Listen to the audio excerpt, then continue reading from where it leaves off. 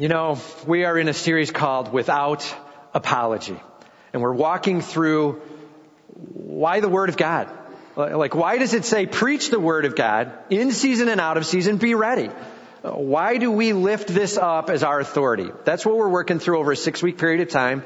We're a couple weeks in, and I got to tell you, we have had a number of people coming to us with different little testimony pieces. Things like, I haven't really known what I should get into, and whenever I do get into the Bible, I chop off too much, and then I get myself frustrated, and so I end up stopping reading, or I wasn't sure what I should start reading this year, and so I was praying for God to give me an answer, or hey, I've been wrestling with this sin struggle and this relationship struggle in my life, and I got to tell you, I was going down a path that was pretty bad, and then I started reading this 30-day challenge thing and going verse by verse, and all of a sudden I went, oh, I'm in the wrong spot, and I need to make some changes, and this is like repeated what we're having happen.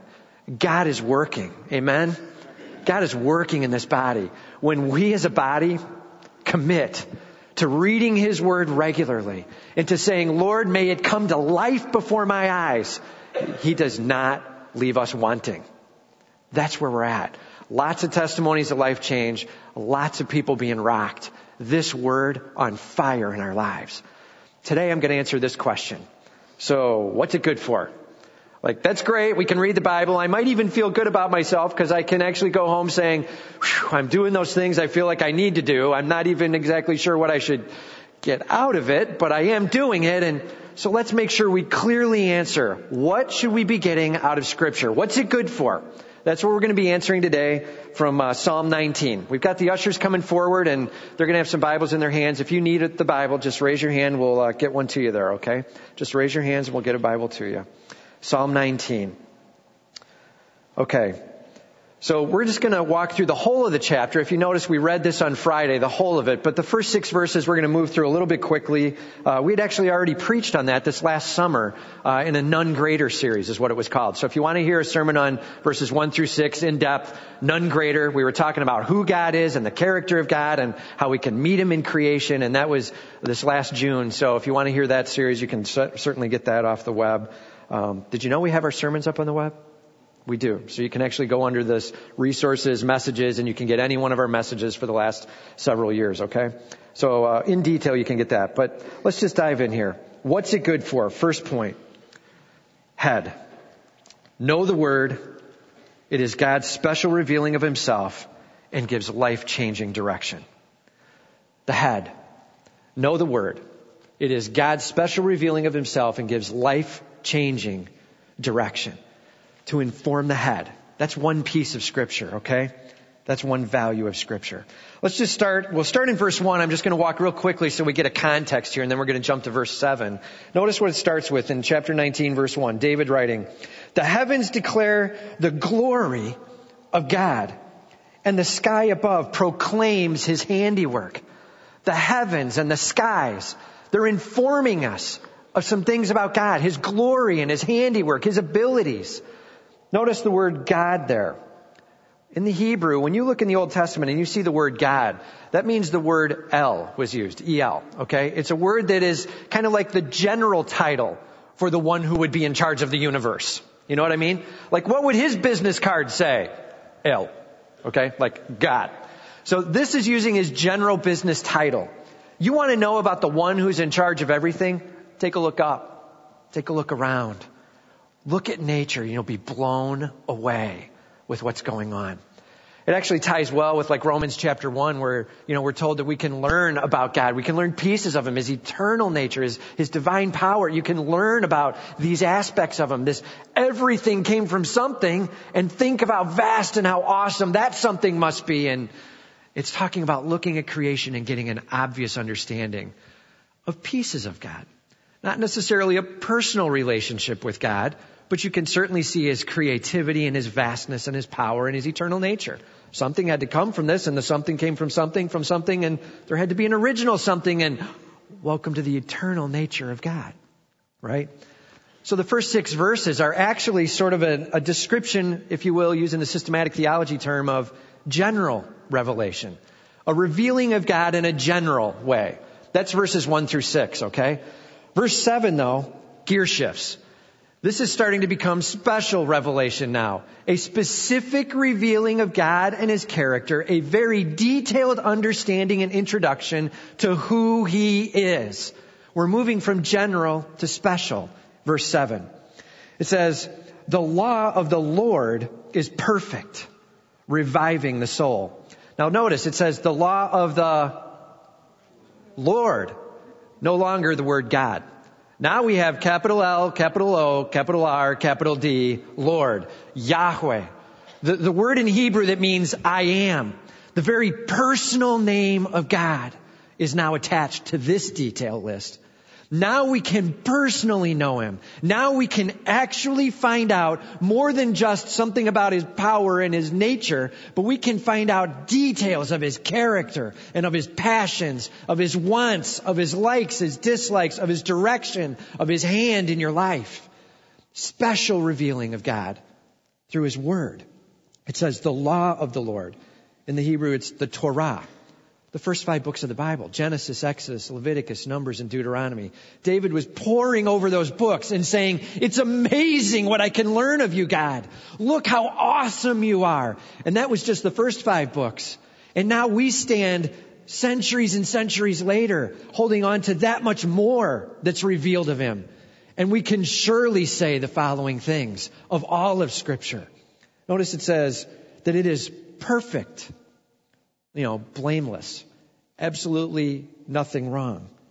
Completely right. And that's reviving the soul. Reviving the soul. Think of that word revive. You get a picture in your head? It probably has something to do with something that died and you're like CPR on it or something like that, right? You're like trying to bring it back to life. It had life, now it doesn't have life. And I'm reviving it. Like bringing it back again. There's got to be life in this thing again. And as I get into your word, as I learn of you and as I see how perfect you are, I'm actually getting life breathed into me. I'm actually gaining some excitement and some passion and some warmth to who you are. William Butler Yeats, a poet and a writer, he was talking about learning and education. And he said, education is not the filling of a pail, but it's the lighting of a fire. Think about that for a second. Education, it's not the filling of a pail, but it's the lighting of a fire. That's the role of Scripture. It's not to fill your head, right? Our goal is not to try to be able to pass some kind of Bible Jeopardy game, right? Which king was the first to, I got that one, right? It's not about Bible knowledge.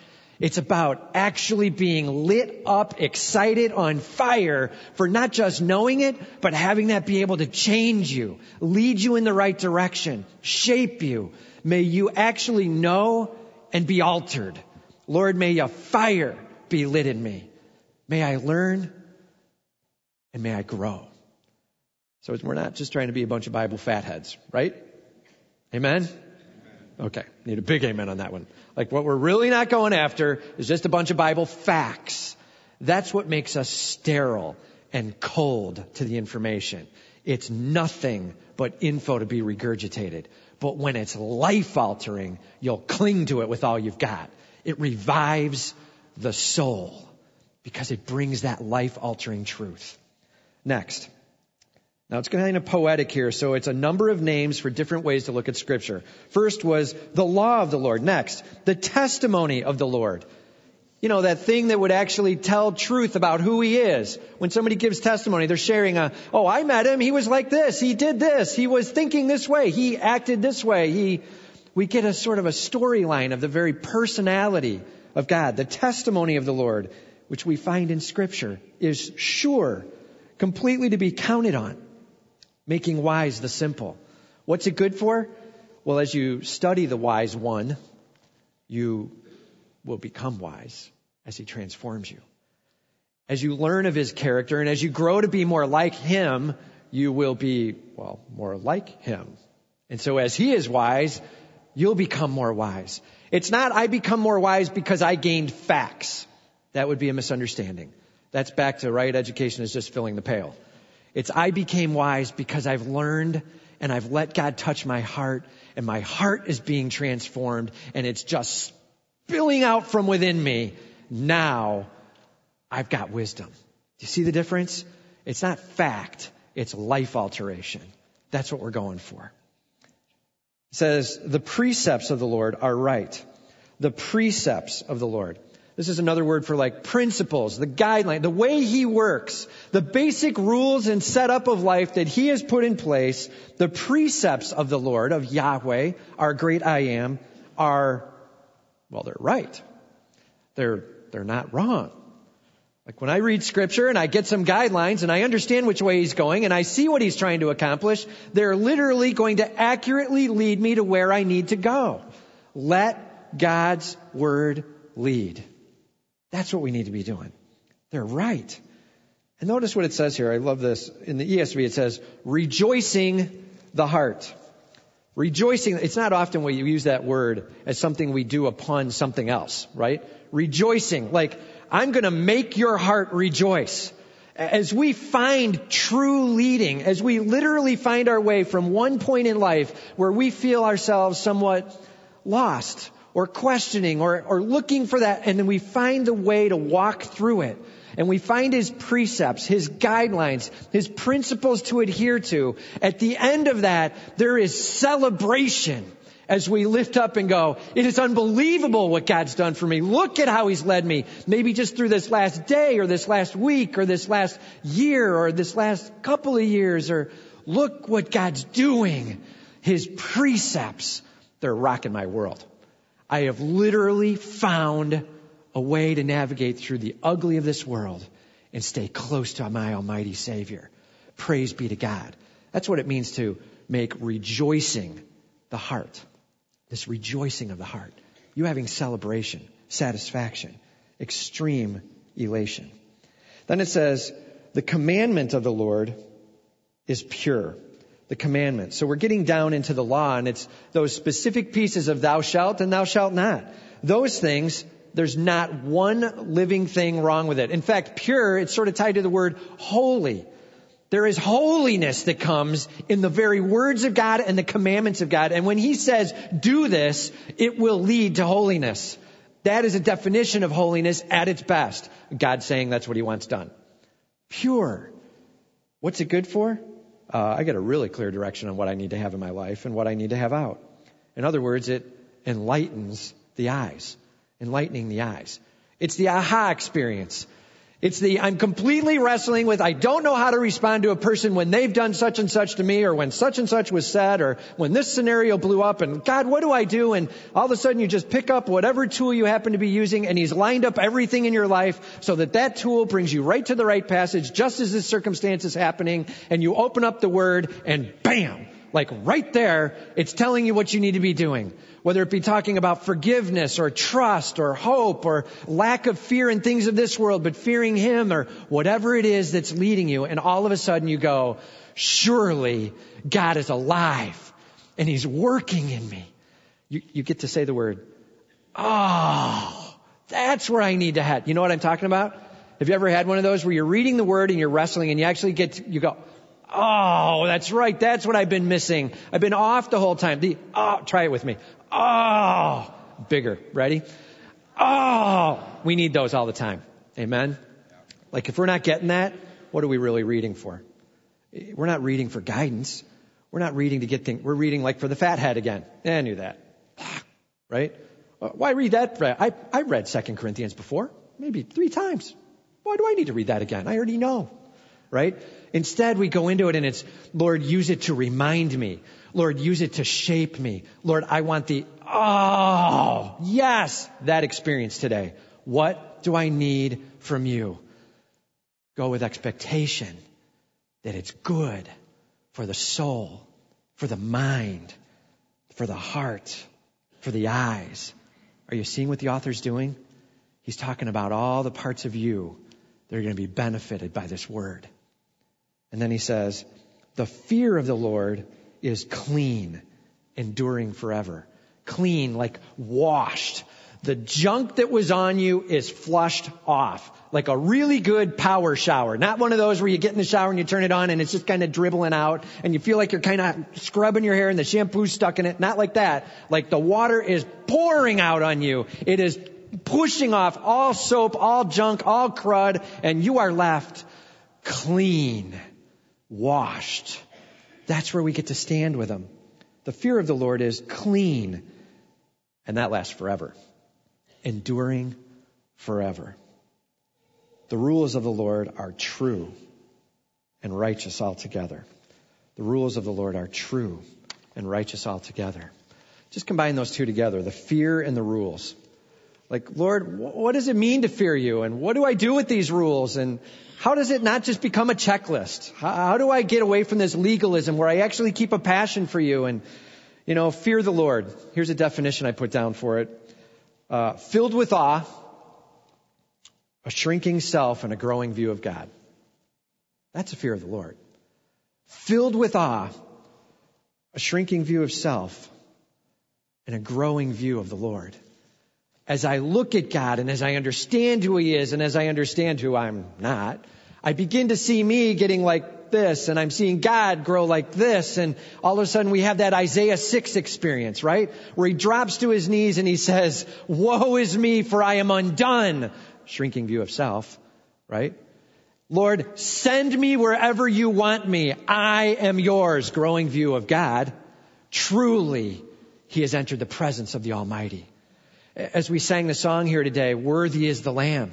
We're told in Revelation, that's going on now. Like they're celebrating his name and they're constantly lifting it up. Can you imagine the tingling you're going to sense first time in heaven when that thing breaks out?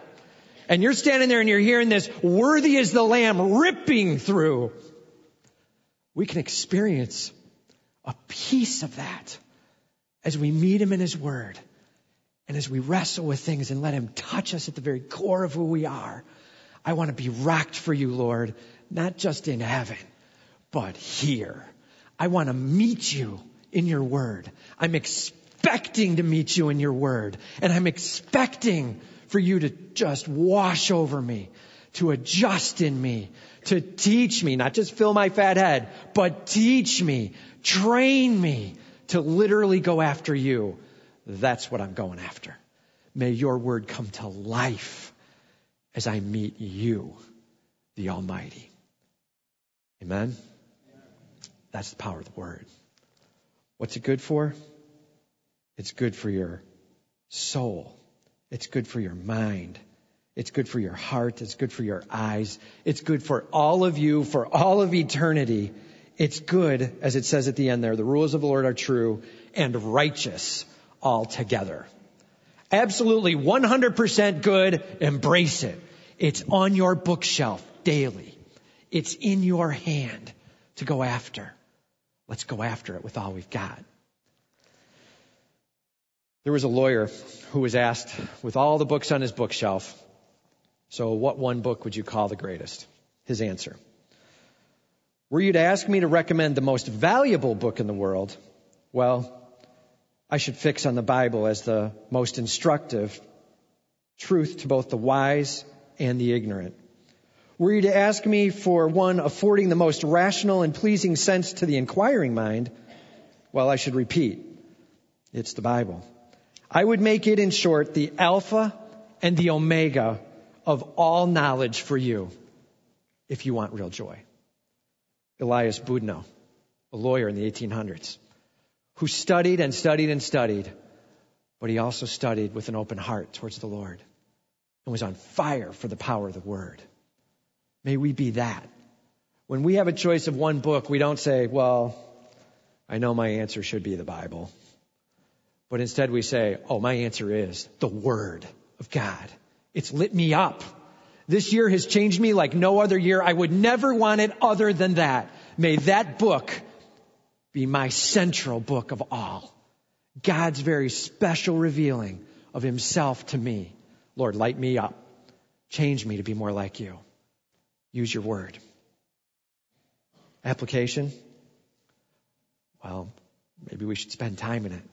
Go after it. Hey, if you're not in the 30-day challenge with us, dive in right now. It's not too late.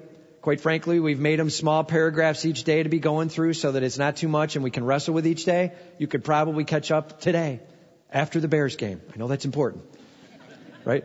But jump in, catch up with us. It's just a couple chapters in on 2 Corinthians and we're going after it. Join with us. You know, Psalm 119. Have you guys been reading with us? Did you notice in Psalm 119 that there's these little phrases above each paragraph, like Aleph, and then da-da-da-da-da, and then it looks like it says Beth, but it actually is pronounced Beit in the Hebrew, okay? And then Gimel and Dalet, and what is that? Well, that's the Hebrew alphabet. That's what that is, okay? And so Psalm 119 is broken down into the Hebrew alphabet, and each section sits underneath a letter. And that whole section, every single verse starts with that letter. Okay? So it's like starting all with A's, then all with B's in the next section, then all with C's in the next section. That's how the verses start out. Doesn't translate into the English, right? That's the problem with translating poetry. You lose some of those pieces. But I'll tell you this, if you know that as you're looking at it, what's the author trying to say? He's trying to say from the first letter of our alphabet to the last letter of our alphabet, to everything in between, the Word of God rocks. That's Psalm 119. Okay, that's what's going on. That's why we're reading pieces of Psalm 119 each day. So take a look at it, and the next time you're in it, you go, oh look, it's another Hebrew letter that I have no idea what the name of it means, right? But then every one of those starts with that letter, and what's God trying to say today that's collectively true about the Word? That's Psalm 119. Trying to say basically the same thing the lawyer said. If there was one thing you had to choose, in short, the Alpha and the Omega of all knowledge, that would be the Word of God. Go after the Word with all you have. Start with us right now. And for those who are already on the journey with us, keep going. Like week 3 now, right? You know, 30 days makes a habit, right? You've heard that phrase? So like we're through week 2 and little bits of habit are getting started and you found that rhythm, like, oh, it doesn't work at this time, but it does work at this time. And if I do it here, and then if I do it here, I doesn't seem to do it that day. And so I'm not doing that anymore. And right? So find that spot in time where it works for you and get consistent and go after it. And let's really keep reading His Word with expectation that it'll inform the head, that we can know the truth of who He is and have grasped understanding of the special revealing of our God. Expect your life to be rocked as He informs. Okay, second point, the heart. Desire the Word. There is nothing on earth like it. Desire the Word. There is nothing on earth like it. Notice now, he just got done listing off all these different ways of thinking about the Word. Now in verse 10 we get to, more to be desired are they than gold, even much fine gold, sweeter also than honey and drippings of the honeycomb. Moreover, by them is your servant warned, in keeping them there is great reward. Desire it. More to be desired are they than gold. He's saying, think of the most rich, precious thing you can think of. Got it? Okay, it's gold. If it's not gold, think bigger, right? Okay, so now that you have gold in mind, it's better than that. You want it more than that. Hunger for it as the richest thing available on this earth. Want the truth of God's Word more than money. Right? We're told you can't serve both God and money. Make your choice. You're going to have just an idol, or you're going to have the living God of the universe shaping and working in your life. Go after Him with all you've got. The Word of God being that cabinet, that portal that'll change your life. More to be desired than gold, even much fine gold. Ooh, that sounds nice, right? Much fine gold. Well, even more than that. Even much fine gold. Even a lot stacked up in the room. Even the entire world's supply of gold. Want this more. Because this gives you the absolute insight to the Almighty and His life-changing truth for you. There is joy and there is richness and there is satisfaction with Him. And with gold, well, there's stuff. Want Him, not just stuff. Now notice he says, sweeter also than the honey and the drippings of the honeycomb. Just imagine the most tasty food you can think of. And when you picture it, just when it touches your mouth, you know how the taste just bursts. I'm going to have problems with this at 11 o'clock. Okay. when it just bursts into your mouth and your whole mouth just fills up. You know what I'm talking about? And you just start salivating as you picture that food and the sweetness, or maybe it's a spice thing that you like. And as it touches your mouth, and it just causes this overwhelming set of sensations in the mouth that make you say, that's good, right? That kind of feeling. He's saying, better than that. Make sure you want it more than that. When we get that sense, when somebody walks past and we just catch an odor of it, we start already salivating. Our mind has run ahead and went, if I had that, you know what I mean? And you just picture biting in. Be that with the Word. As you begin to hear the opportunity of being near it, as you begin to think about the basic chance of possibly meeting the Almighty and having Him change you from the inside out, may it just be like an odor that comes past and causes you to just instantly salivate. And you hunger for it, and you want that, and you desire it with all you've got. A lot of celebration on that one. They're very timely. Have you noticed that? It works out well. All right. Moreover, by them is your servant warned. In keeping them, there is great reward. There is great value, not just to desiring it, but to the change that comes from it. Long for it because it will help you to be warned. It'll give you guidelines. Long for it because it'll also provide for you great reward. If you follow along the way there, you will be tracking with Him. What a great opportunity to actually experience the tasting and the smelling and the desiring of the Almighty. Hunger for what fulfills. Maybe here's the best way to say it. Take whatever you can think of on earth and then set it aside and desire what can be considered matchless. Nothing like it. The incomparable. Go for it.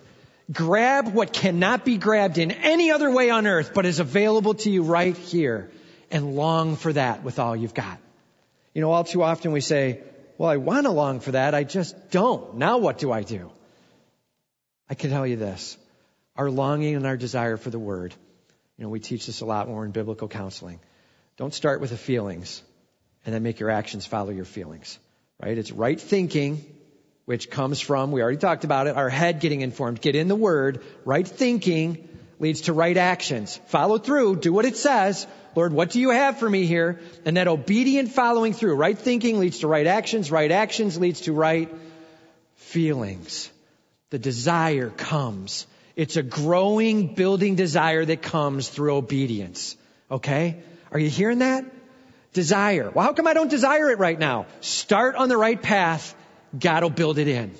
Go after this with all you've got. I'm telling you, right thinking will lead to right actions. Right actions will lead to right feelings. That desire will build. Spend time, like maybe 30 days. There's a reason why we did that, okay? Get some time in the Word where you're just faithfully going after it and saying, Lord, help me build a desire. I want to long for this. And where I don't, help that to go away, and I want more of you. Just help me there, Lord. Pray for it. And go after it. And watch the desire build. C.S. Lewis. This is his statement about our desires. Our Lord finds our desires not too strong, but too weak.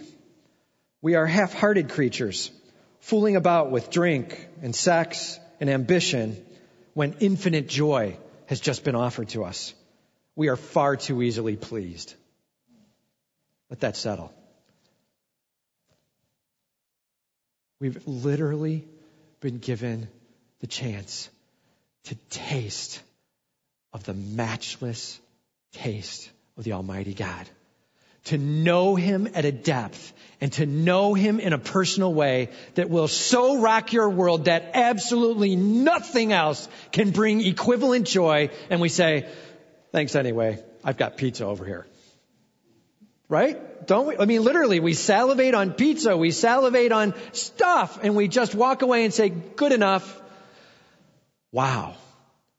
I think C.S. Lewis hit it on the head. We need to have much higher expectations for our desire. We need our desire to live on top shelf desire, not bottom shelf desire. It's sort of like somebody coming up to you and saying, hey, I'll take you out to dinner. It's on me. You want to go to McDonald's or Longhorn Steakhouse? Oh, McDonald's is fine. Right? Why would you do that? Even if you get a salad, go to Longhorn, right? What are you doing? Live top shelf, man. It was an offer, right? That's what's happening. We have somebody coming in and offering top shelf experience, and we're like, that's okay, I got McDonald's, right? No slam against McDonald's. For those of you who love McDonald's, it's a great place. I eat there too, but okay. But really, in the end, it's low bar versus high bar. Are we getting the grasp of the whole of what we have offered to us? Usually not. Usually what we see ahead of us makes us so salivate that we just lock in on that and our desire's good there. But our salivation needs to be on something much higher, much bigger. We literally need to be hungering for the very God of the universe and looking to find him in his word. Desire him with all you've got. Let the word stir you. That's my request.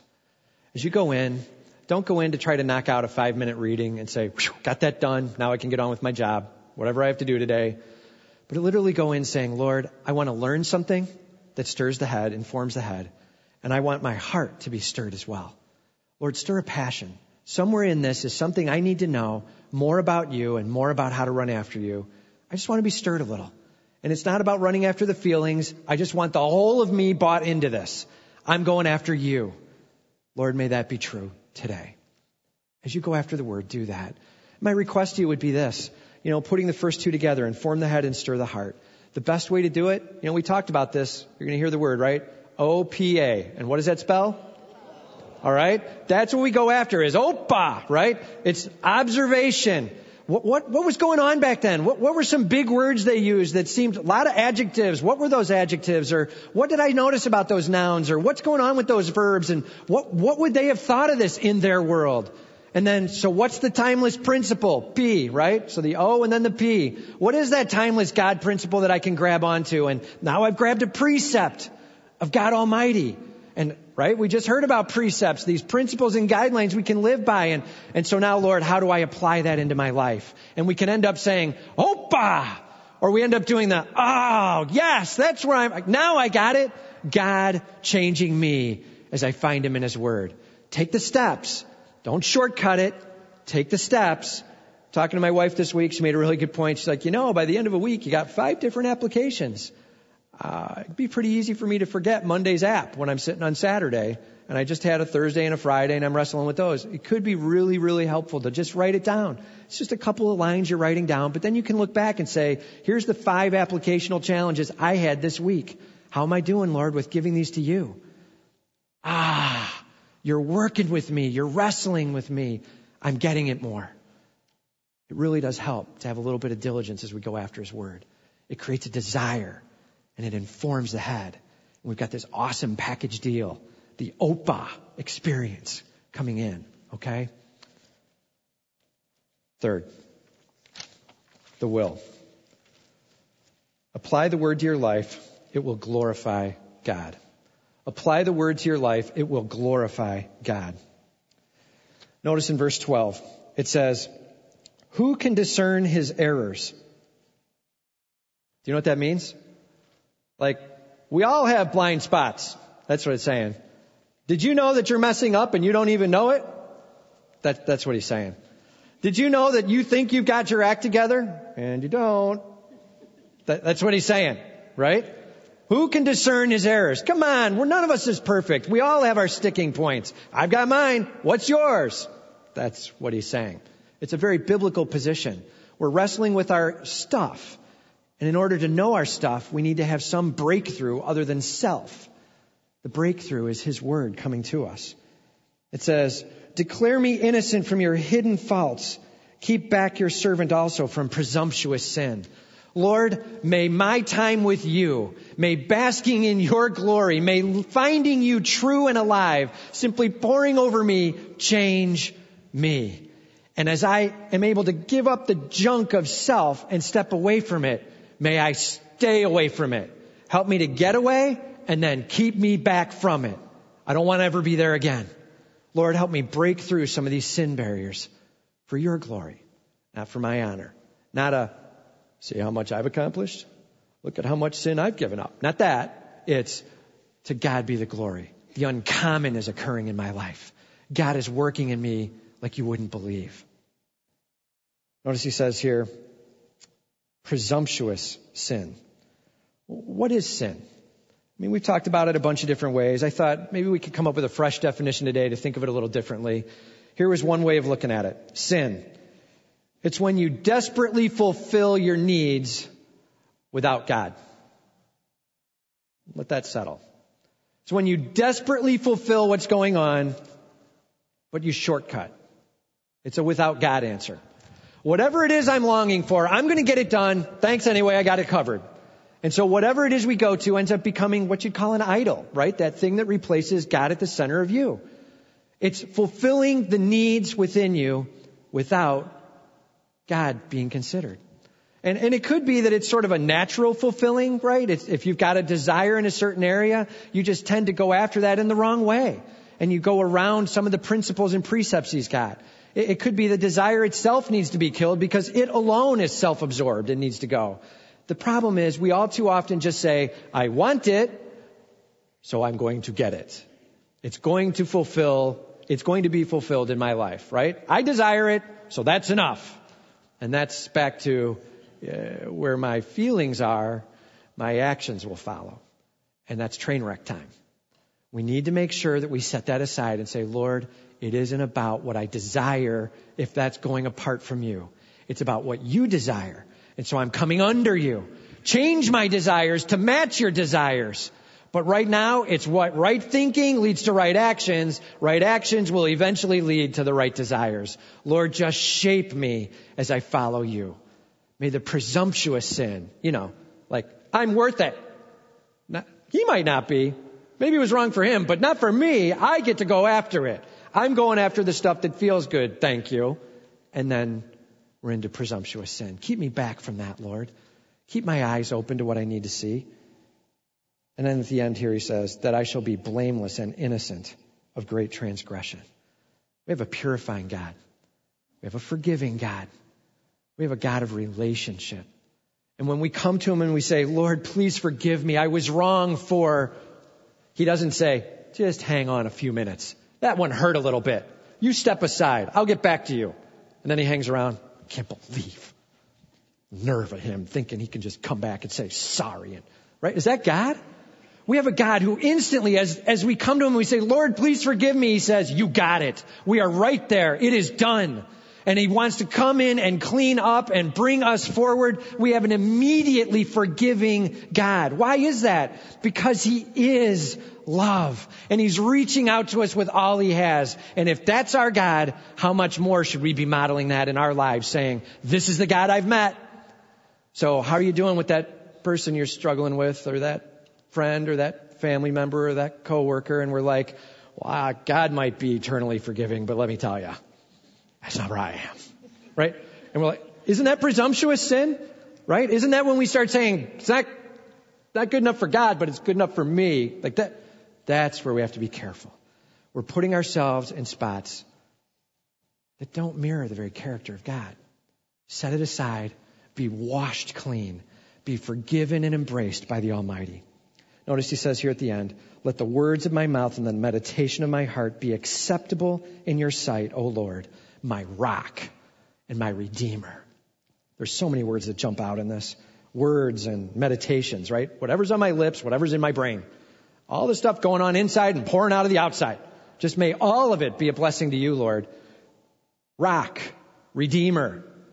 Like somebody I can trust in, somebody who's helping me. But more than just rock, redeemer.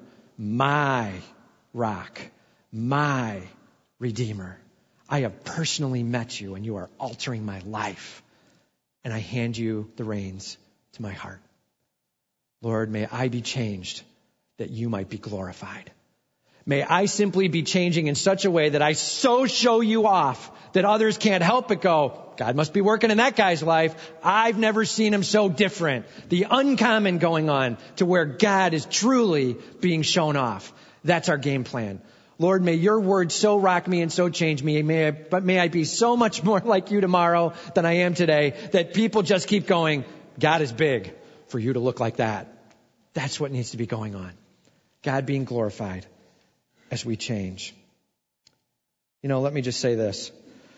Psalm 19, 7 through 14. These are my life verses. Did you know that? Inform the head, stir the heart, challenge the will.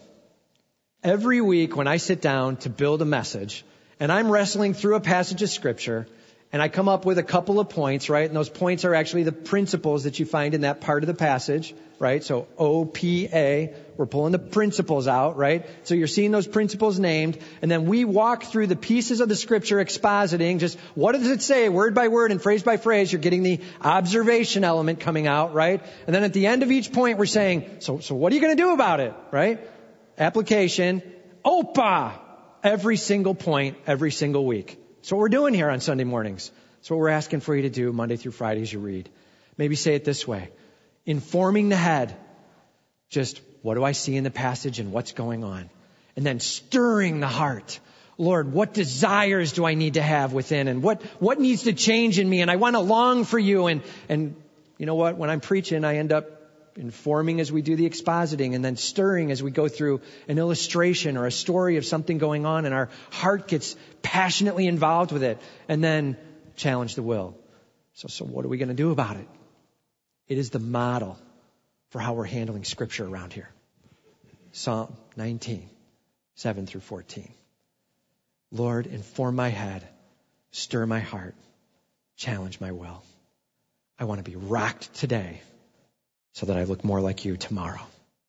May you be glorified in my life. Let's pray.